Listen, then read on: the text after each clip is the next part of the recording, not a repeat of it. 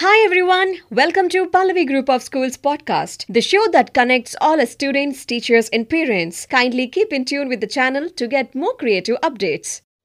Hello everyone, my name is Vilasini, studying in Pallavi Ever International School from grade 7. Today I am going to sing a song on biodiversity.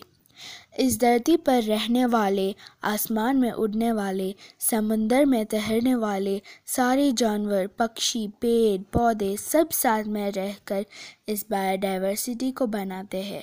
और ये biodiversity जो धरती का दिल है, आज हमसे कुछ कहना चाहता है।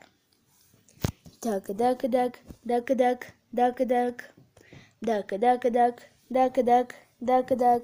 धरती का दिल क्या बोले, धक धक धक धक धक धक धक धक धक.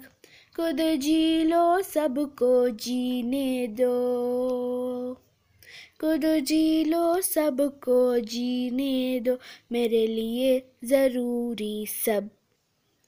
धक धक धक धक धक धक धक. हो धरती का दिल क्या बोले, धक धक धक धक धक धक धक धक धक. चींटी हो या हाथी हो, सब मेरे जीवन साथी हो. अंबर चिड़िया पानी मछली, बातें यही दोहराती हो.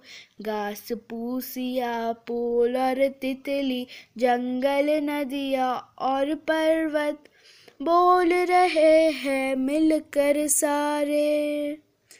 ओ बोल रहे हैं मिलकर सारे, ये और वो और सब. धक धक धक धक धक धक धक धक धक धक धक धक धक धक. धरती का दिल क्या बोले, धक धक धक धक धक धक धक धक धक.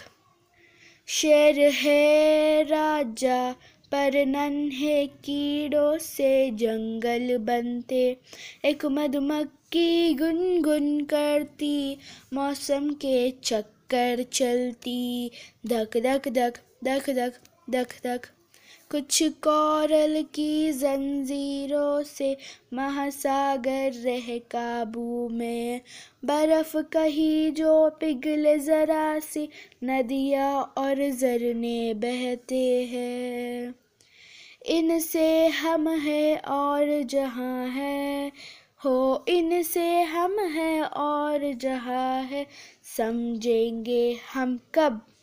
धक धक धक धक धक धक धक. धरती का दिल क्या बोले, धक धक धक धक धक धक धक धक धक. खुद जी लो सबको जीने दो, मेरे लिए ज़रूरी सब. धक धक धक धक धक धक धक धक धक धक धक धक धक धक.